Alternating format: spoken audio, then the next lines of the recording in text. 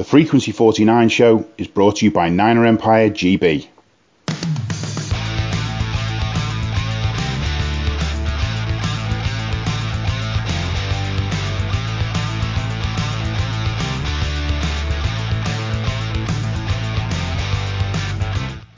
Welcome to the Frequency 49 show. I'm Kat Victorino, and joining me today are Deepak Gohil and Steve Panda Richardson.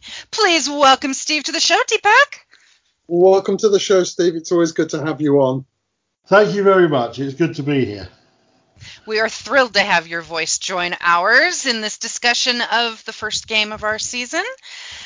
So, Sunday, the 49ers hosted the Arizona Cardinals in what was a good game and what was a bad game and a sloppy game and an icky game, and ultimately we lost 24-20. Jimmy Garoppolo ended the day with 19 passes for 33 attempts, 259 yards, 2 touchdowns, no INTs, and a 103 passer rating. Kyler Murray had 26 of 40 for 230 yards, 1 touchdown, 1 interception, and a 78.1 passer rating. Guys, you know I love Jimmy, but I'm pissed. There were 3 instances during that game where he threw to the first look and never saw the second or third look. One time, second and third were both open in the end zone. Comments? It's week 1. I hope that's all it is. I saw them. I think everyone saw a couple of them where there were people so wide open that you thought they were under social distancing. Mm-hmm. It was... I mean, the stat line reads okay, doesn't it? It does on paper. Unless you saw the game and you saw that there were key throws that he just wasn't quite there. And this is a problem he's had like last year. I mean, we saw this same thing last year, didn't we, Deepak? We certainly did. And again, just to sort of reiterate what Steve's saying, if you look at his statistics as a whole, they are pretty impressive. He's got a 103 QBR rating. But there's intangibles, and he's made the same errors that he made last season that we thought he'd work on in the summer and they'd just sort of go away. And I feel for Jimmy G because this year is a critical year for his contract as well. And he's got to show something. And, you know, I do believe he is our guy and he can show us something. But he's got this added pressure now of being the guy that has to make it happen. And, yes, all those throws that you said were poor, but the one that really, really hurt me was the hospital throw to George Kittle that nearly took out our entire offense when he threw that ball to Kittle. And we don't know the status of his knee injury, but that's on Jimmy G, that throw to George Kittle. And there were a few of those. And it's not just the open man that he's missing. I feel like, and granted, a lot of this is coming from my husband, I feel like he really does have a problem getting rid of the ball. He holds onto the ball too long. Yeah, but what I like about him is that, and I mean this in the nicest possible way, his brain is like a goldfish. And what I mean by that is that his memory retention is like 10 seconds long. He doesn't play on his mind. If he makes a mistake, it doesn't chew away at him for the whole of the game, you know. I think he trusts his teammates, and his teammates certainly trust him if you go by the comments that they say. And that is something that is a quality a quarterback should have, is to not let mistakes control the next play and the next play and the next play. He seems to shake them off pretty quickly. The problem it's not a problem, but it's something that we should be talking about is he makes a lot of them, you know, a lot of them. And granted, he didn't turn the ball over, but there are some work signs. You know, I just hope he can get it right on the training field. But it was almost like watching the Super Bowl again, including the ending where he had open receivers but couldn't nail them. You know. Well, and you had asked in the group if we were the only ones who had a preseason talking about, steamrolling off of someone's comment about how, well, we didn't have a preseason. What do you guys think? Steve, do you think not having a preseason really affected the gameplay? It looked like it. I think I've said in the group, Jimmy Garoppolo hasn't actually had game time with Trent Taylor and Kendrick Bourne since he came to San Francisco 2 years ago, and he had that wonderful streak of 5 games at the end of the year. So I remember back then when Jimmy G was first there, he had a lightning quick release. He was getting rid of the ball very quickly when he first came here, and I don't know why he's slowed down. Surely that would speed up with his becoming more familiar with the offense. I think the lack of preseason with starting quality wide receivers, but not high quality wide receivers, has probably affected us. But I'd argue, Steve, that in a preseason game, the starters barely take between 4 and half a dozen snaps at the most before they come out. I mean, I know COVID has hampered a preseason and it does have some value, but I also think that the errors that we're seeing could have been corrected at summer camp and mini camp and rookie camp and all the other camps that we have leading into the season. And that's which we didn't have a lot this year. We didn't have OTAs. We didn't have a whole lot of mini camps. They had the one in I want to say Kentucky, but I think that's wrong. But they did have one in the off season where a couple people had tested positive for COVID. They did have one right before training camp started, and then they had training camp. So it's not like they had their full off season program. Like I said, Kat, everybody else had the same issue, didn't they? It's not just an exclusive thing to us. But yes, to a degree, you have to remember each state was responsible for setting their guidelines for that, and the sports teams had to go by what was going on in their state. So there were times when other teams were able to do mini camps and OTAs when we did not. Yeah, but having said that, I do think it was a factor, but I would hardly say it was a deciding factor in a sloppy team performance. I know we're having a go at Jimmy G, but really, opponent of what went wrong. It was the entire performance that was sloppy, and it is a little bit unfair just to blame it on him. Defensive secondary needs to take a lot of blame. Some horrific play calling. There's a lot of blame to be passed around. I just don't want us to dwell on. Yeah, there's a lot of balls that were dropped. Yeah. The receivers were targeted but didn't make the catches. Poor refereeing calls, I thought, on the late hits. So there's a number of things. But, Jimmy G was a part of what went wrong. He's not the only reason why we didn't win, And we need to make that clear. Can we talk about the play calling, though? I feel like there were a couple plays that were called in crucial situations, especially in that fourth down play, where they didn't even make the play go past the yard marker. Yeah, was that play calling or was that execution? That's play calling there, Kat. You put your jumbo package in there and you line it up with double tight ends and all that stuff. We didn't. And the execution was also terrible. So it's two things. We went in wrong with the wrong shade and executed poorly. When two things go wrong at the same time, the third thing is not usually a positive outcome. And you've got to respect Arizona's defense as well. They knew what was coming. Mm-hmm. Yeah, I mean, if you can't make a foot in the NFL, you're doing something very badly wrong. Absolutely. I learned so much about the play calling. I'm not an expert on that. There were a few where I thought we should have called them back, or maybe taken a time out and looked at the worst situation we were in. The 1 foot line, we either go quickly or we take the time out and make sure we get it right. But I'm glad that Shani went for it on fourth down rather than kick. Absolutely. I'm not saying he should have kicked it. I think that was the perfectly good thing to do, because at that point in the game, we needed the touchdown to get the momentum coming back our way. Because middle of the game, we were only scoring field goals. Getting the touchdown would have just swung it back our way a bit, put more pressure on Arizona, and we could have won the game. 100%, Steve. I totally agree. I mean, everything just went to hell after they special teams play where they block the punt. Mm-hmm. And Yeah. That one I think was a special play by Arizona. They spotted something in our lineup or did a stunt, I think, which confused our line. Again, these are the people who you think they're going to know it, but without a bit of training time, they can only do the vanilla stuff. But I think at half time, we've shown Arizona enough for them to realise we don't have to do anything special to beat them anymore. We just play high percentage, error-free football, and we're going to win this game. And that's exactly what happened. Well, and we've always had a bit of a struggle against Arizona.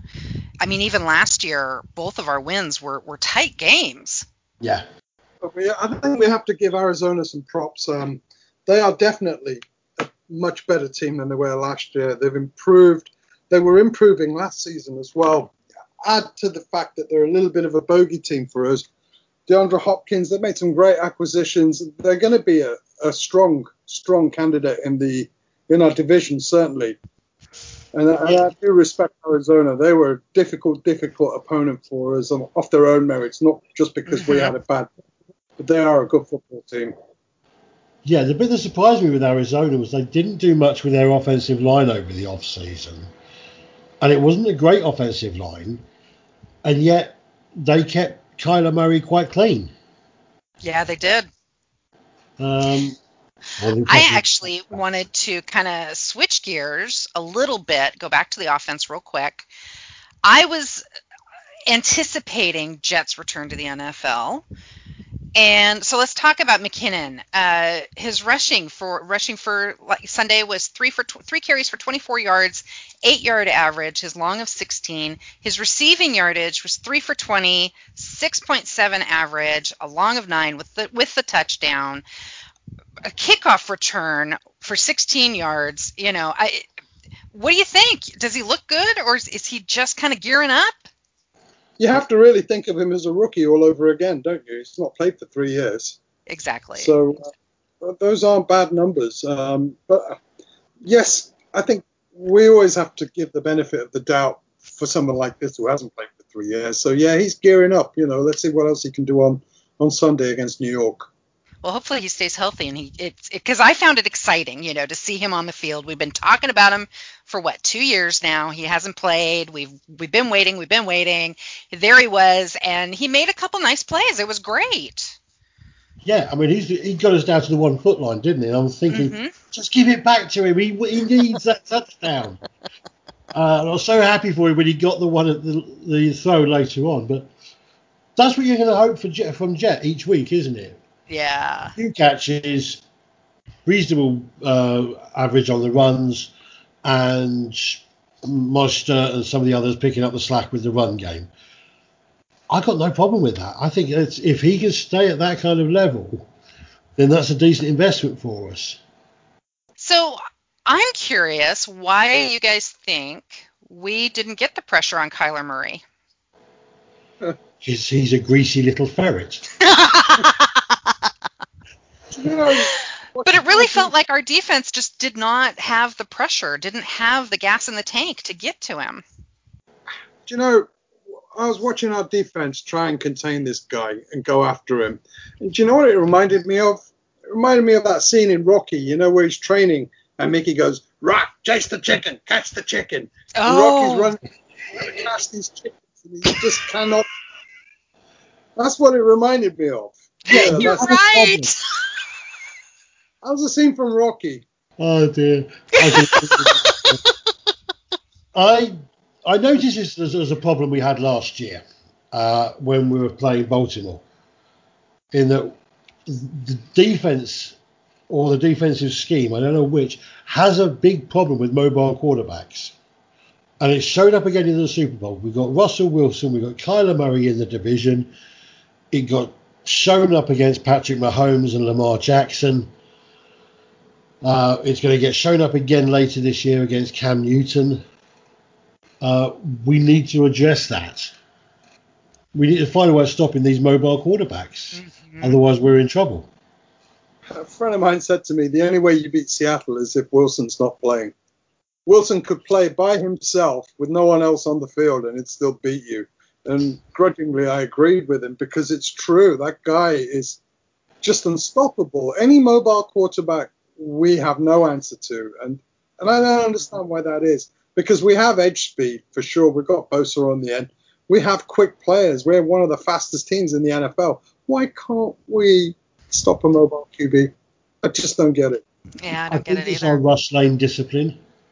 I think we've got too many people trying to make a play. And I noticed it on Sunday.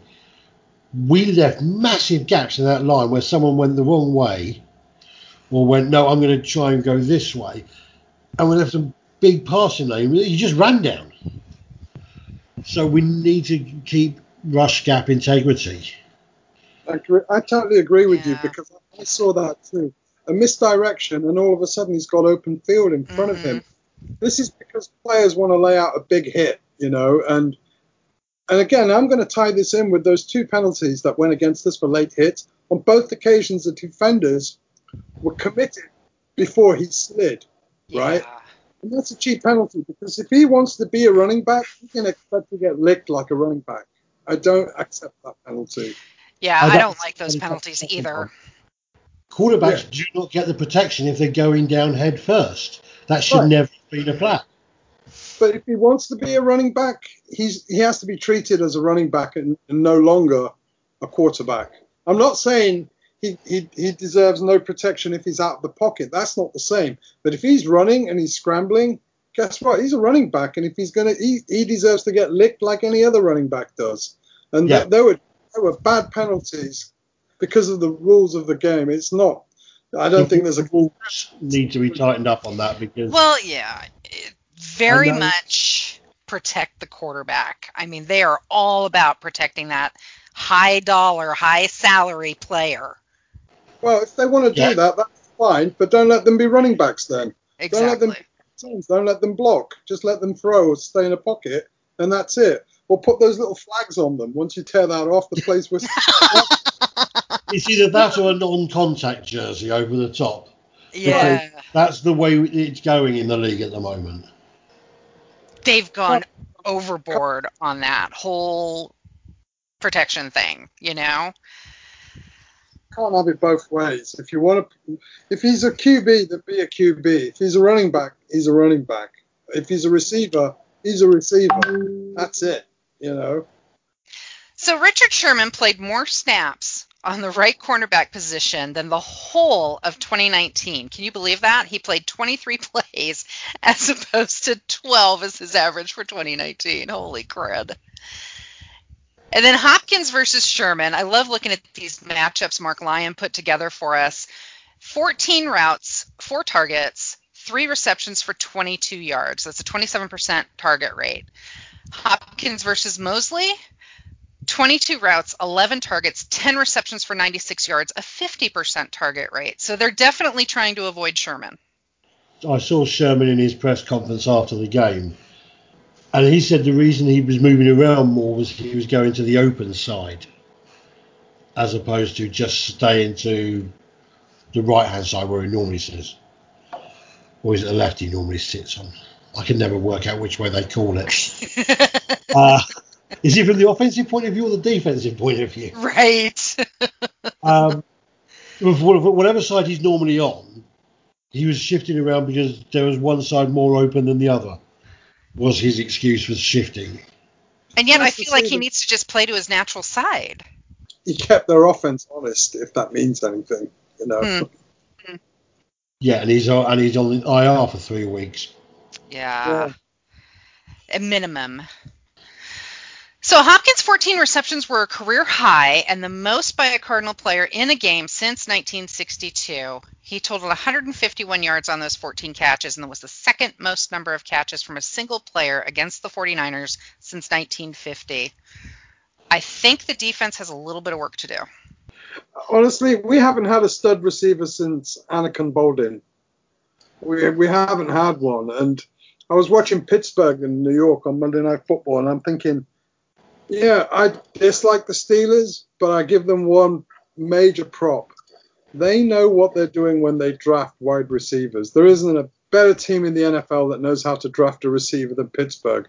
And we need to do what they're doing because I'm telling you, we need an alpha male, a stud receiver so badly on this team. We really, really need one now more than ever.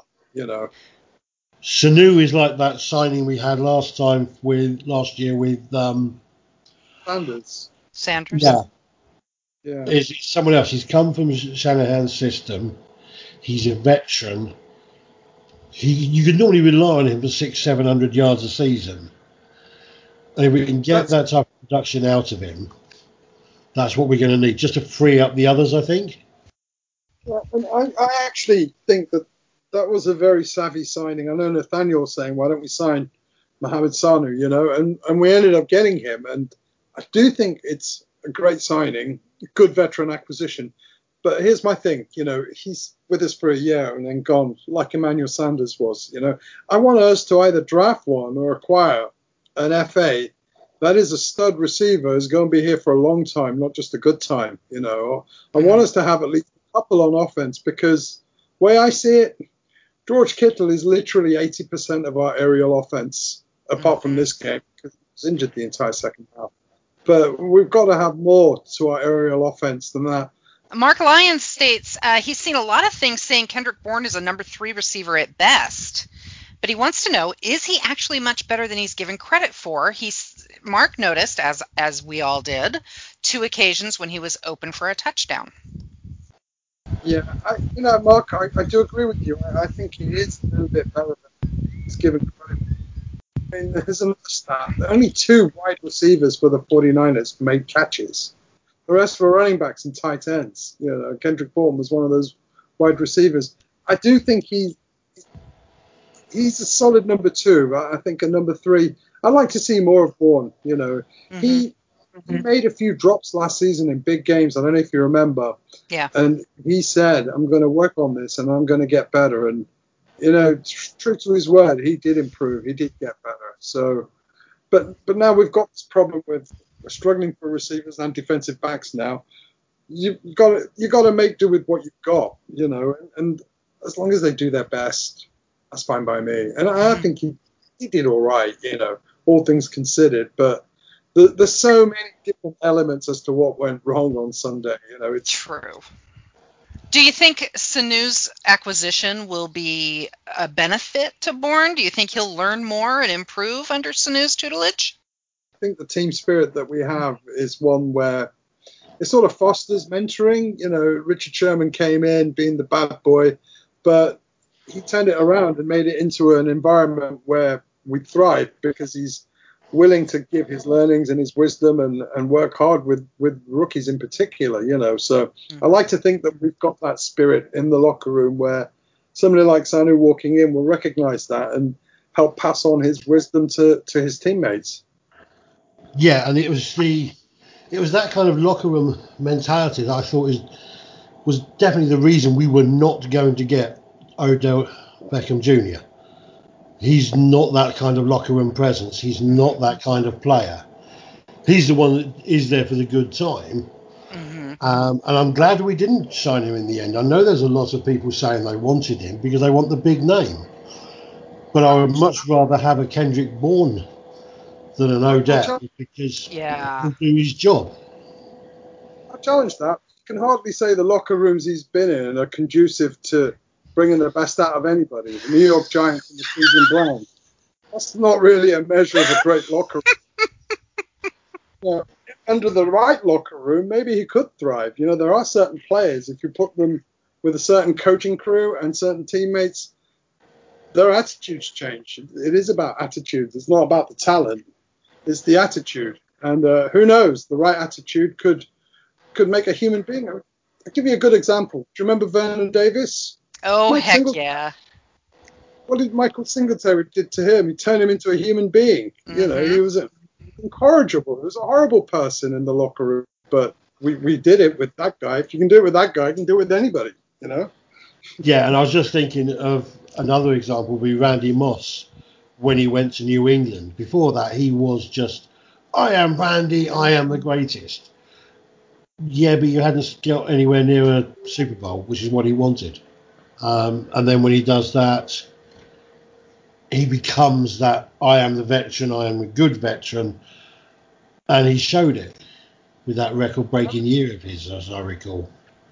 But part of me thinks OBJ is on a real sort of 50-50 part of his career where he's either going to hit the next level or he's just going to become another bog standard receiver in the league. You know, I think he's at that stage now where it's going to be one or the other. He's either going to become Terrell Owens or Chad Ochocinco. Yeah, and I think if you wanted him, you wouldn't give up much in terms of draft choices for him. I think he could be there for the right team, but we don't have the money anyway, so it's, No. We are up against that cap. yeah. But adding Sanu, looking at his career line, 118 games played. He's had 403 receptions for 4,507 yards. That averages out to an 11.2 average. 48 of his receptions were over 20 yards. He's had 7 over 40 yards and 26 touchdowns in his career. If you want to talk a little bit about the rushing that he's done, he has done some rushing. 41 carries for 223 yards, a 5.4 average. 2 rushes of that, we got it down. He's had 3 runs over 20 yards and 2 touchdowns rushing. He even has a 114.9 passer rating. So, I mean, he fits the bill of a veteran player. And what I'd like to see the 49ers do with this guy, and it's something we don't do that often, is actually throw a deep ball. Right? You throw the deep pass, three things are going to happen. You're either going to be incomplete, it's going to be overthrown, underthrown, blah, blah, blah. It's going to be intercepted, or you could get a PI. And I think we've got decent players. I'd like us to throw a deep ball a lot more often than we do. I think we have everything to be a bit more aggressive with our receiving offense, you know. And this guy, I think he could be the guy that could do that. He's got the maturity, he's got the experience, he knows how the game's played. Throw him a deep ball once in a blue moon, you know. What have you got to lose? Nothing. Especially if he goes up and catches it. Actually, listening to those stats just then, they kind of reminded me of Debo. And I'm just having this wonderful thought in my head. Imagine Debo and Sanu on the same side, running double, triple reverses and confusing the hell out of somebody. How fun will that be? Or even just Sanu taking on a reverse, going the other way and throwing the deep ball to Samuel. I love those kind of plays. I'm thinking because of his versatility, we might be able to start doing that kind of thing. We rack up big yards in our passing game, but I think it's fairly. I've got to be honest. Most of them are yards after the catch. Mm-hmm. Yeah, which is what got shut down on us Sunday. Yeah. Well, second half especially, but mostly yards after the catch. You know, why not air it out and let them run? Good things can happen when you throw it deep. Well, it's a good thing we added Sanu because Samuel was put on the IR, but he is eligible to be designated for return after the 3rd game of the season, so cross fingers that happens. Of course, we already touched on the fact that Sherman is going to be out at least 3 weeks as he was put on the IR. We also have Ahkello Witherspoon, who backs up Sherman, currently going through concussion protocols. So our secondary is going to be interesting this week. John Lynch has been busy. We've signed a few defensive backs, a couple of practice squad players from other teams to plug the holes. Dante Johnson, he's been promoted from the practice squad into the first team. We have got problems at defensive back. In fact, when we had no problems at DB, we were weak in that department anyway. So thank goodness it's the Jets, you know. Yes. Yes. This is where our defensive line has to step up and the pass rush has to make it through because we are weak on the back end and they're going to know this. In a roundabout way, I'd rather we lost to the Jets but beat the Cardinals because we need that advantage going into the playoffs. Yeah, the division, totally. Yeah. So, you know, but yeah, and I shouldn't really say that. I sort of feel like taking it back, but it's only the Jets. You have to respect them because you never know. They could turn around and fight you on the bum. That's why they play the game.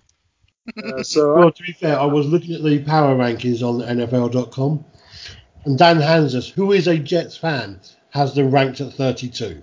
Wow. So even he doesn't rank the Jets at all. Dang. No pressure on us to beat them then. Well, I don't think we should be looking past them, period. The Niners do lead the series versus the Jets all time 10-3 with wins on 6 of their 7 visits to New Jersey. Our last meeting was a 23-17 win for the Jets in Week 14 of 2016 in Santa Clara. That's when Carlos Hyde and Sean Drawn with the touchdowns before the Niners blew a 17-3 halftime lead. Wasn't that when Chip Kelly was coach, so it doesn't count? Oh, we don't count that year. Okay. I'm not counting anything before Shanahan at the moment. They don't have Le'Veon Bell, but guess what? Frank Gore is going to suit up against us. Wow. Oh, That's going to break hearts. Oh, mine is already crying. You know what, though? Frank Gore can still get it done, and that's... Oh, yeah. Yeah, he can. That's why he's still got in the league. That's what's scaring me. He is done, and I'm not relishing the thought of having to play against him coming at us from the backfield. Mm-mm. No, I mean, he is that beast, and he will run over you, and he will make you look silly. I just hope he doesn't do it too often. Well, offensively, the Jets are 23rd in the NFL, averaging 17 points per game, and 30th in total yardage with an average of 2.54 yards per game. So they're 31st in rushing, 25th in passing. So that probably explains their ranking quite a bit right there. Niners sit 19th in the NFL, averaging 20 points per game, and 16th in total yardage at 366 yards. We're 16th in rushing yards and 14th in passing yards after week 1. Again, we're looking at week 1 stats.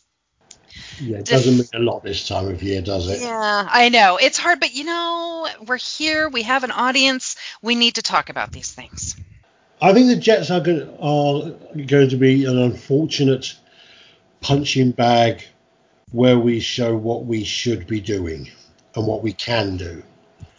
I'm really hoping that the team's going to look at that performance last week and go, we are better. Let's show it, let's prove it, and the Jets are just the poor people who are in the way. We have to win a game eventually this season, and it's going to be on Sunday. Yeah. And I'm not being arrogant when I say that. We are going to win on Sunday. It might not be pretty, but just respect these little ones at your own risk. You have to respect your opponent. I'm sure the guys will respect them. But week 1, we lost it. I think we won a Super Bowl once when we lost on opening day. So it's not the be-all. I believe we were 3-4 going into week 8 and then ran the board in 94. Was that it? Yeah. I seem to remember something similar to that in 90, around on that Super Bowl run. We didn't have a good start to the season. Well, okay, to be honest, what really stands out in my mind, first, Steve Young getting pulled from the Eagles game and chewing out George Seifert on the sideline. And then the following week, crawling off the field because he had gotten beat the crap out of. I believe that was the Lions. I believe we were in Detroit at that time. Anyway, yeah. It's been done before. It's early in the season. It's not time to panic yet. But obviously, we have some things we're concerned about. We do, and I think one of the things is a super, super difficult division. I think all the teams in our division could honestly be 11-5 in any other division. And they could all be 11-5 in the same division. I think the NFC West is probably the toughest division in the NFL this season. I think all of the teams are just bonkers good. So it's going to make for these little games interdivisional ones and makes them very, very important. And I anticipate to see a lot of split games within our division. Yeah, I think the division crown is going to go to the one team that wins 4 division games and goes 4-2 in the division. I can see that. If we hold at home and then win one of the away games, unfortunately we just lost at home, so we're now behind the 8 ball. Yeah. We've got to win out at home and pinch a couple of the away games. Which can be done. We just have to be smart about it. It can be done, but you're going to have teams that potentially got records and that won't make the playoffs that have got better records than divisional champions in other conferences and divisions. Oh, yeah. There's going to be teams that won't make the playoffs, even with the extra wild card. Oh, yeah. That would win divisions. Well, fortunately, we are opening. Well, I don't know if it's fortunate or not, but we are opening as 7-point favorites against the Jets. Does that speak to us or speak to the Jets? I think it speaks to the fact that people are going to be looking at this thinking, okay, the 49ers got caught flat-footed. They're not that bad. Jets are. 100%, Steve. I think that is a really accurate reflection. I mean, the Niners, you could say had a bad day at the office, but the Jets are intrinsically bad, and they've got their own problems, you know. Fortunately, they're not our problems, if that makes sense. Fortunately. Exactly. Well, guys, it's time to play our favorite game, the 2-minute drill. Are you ready? Yes. Yeah, let's go. I have 2 minutes on the clock. We're going to begin. Steve, as I write these questions, Sherm has just been placed on the IR. Are we cursed with the injury jinx? No more than any other team is, I don't think. Yes, we've copped injuries, but all teams get them. And I think it shows to the class of the 49ers that we do overcome them. Deepak, do you think the Debo injury is more serious than first thought? It's really hard to say. I think he's on IR for 3 weeks, but that's a minimum, so it could be longer. It may not be longer. We'll just have to wait and see. Steve, do you think Coach risks Kittle against the Jets? I think he will. I think Kittle will play. I think he will make a couple of catches. And if we're sitting pretty, he'll maybe get pulled out if he needs to. But I don't think you're going to pull George back without strapping him down to a chair. Deepak, did our lack of faithful at home make it easier for Kyler Murray to go no huddle? Yeah, I mean, on third down, you can hear it. He can hear a crowd crank up the noise. So I think that is a difference. And a lot of players have said in the interview how awkward it felt. You know, we'll have to see how it is being an away team on third down. You know, it does make a difference. Granted. Steve, of the rookies, who impressed you the most? Of our rookies, well, we didn't actually see much of the rookies, did we? No, we didn't. Kinlaw, I don't remember seeing him on the line. I wasn't in the game. I can't remember any of the other rookies, to be honest. Deepak, the defense was on the field way too long. Has Coach Saleh dropped the ball in terms of new scheme and plays? I don't think he's really dropped the ball. I just think he hasn't figured out how to contain a mobile quarterback. With reference to the Arizona game, we do have to give Arizona the correct props. They're a good, well-organized, well-coached football team that executed better. So it's not just us dropping the ball. They are a good side. But yeah, Saleh needs to figure out how to stop a mobile QB. And we are well out of time. Gentlemen, any other thoughts? Please improve third down offense as well. No kidding. That was disgusting. That was horrific, wasn't it? I mean, our third down efficiency was 2 for 11, 18%. That is just sad. So what are your predictions for the outcome of this week's game? Are we all on board? Niners are going to take it to the house? Yeah. Yeah. You think it's going to be a blowout? It's going to be a double digit. We're going to have a 10-point clearance at the end. Oh, nice. Yeah, I agree with Steve. I think we're looking at over a touchdown win because, A, we are a good football team. Despite what we saw on Sunday, we are a decent, strong team. We're a marquee team in this league. despite the lack of coverage that we get. And the Jets really are that bad. So it's hard for New York to keep this down to within a score. Well, that's all I have. It's time to say goodbye, boys. Bye, everybody. Thanks to Audionautics.com for the music.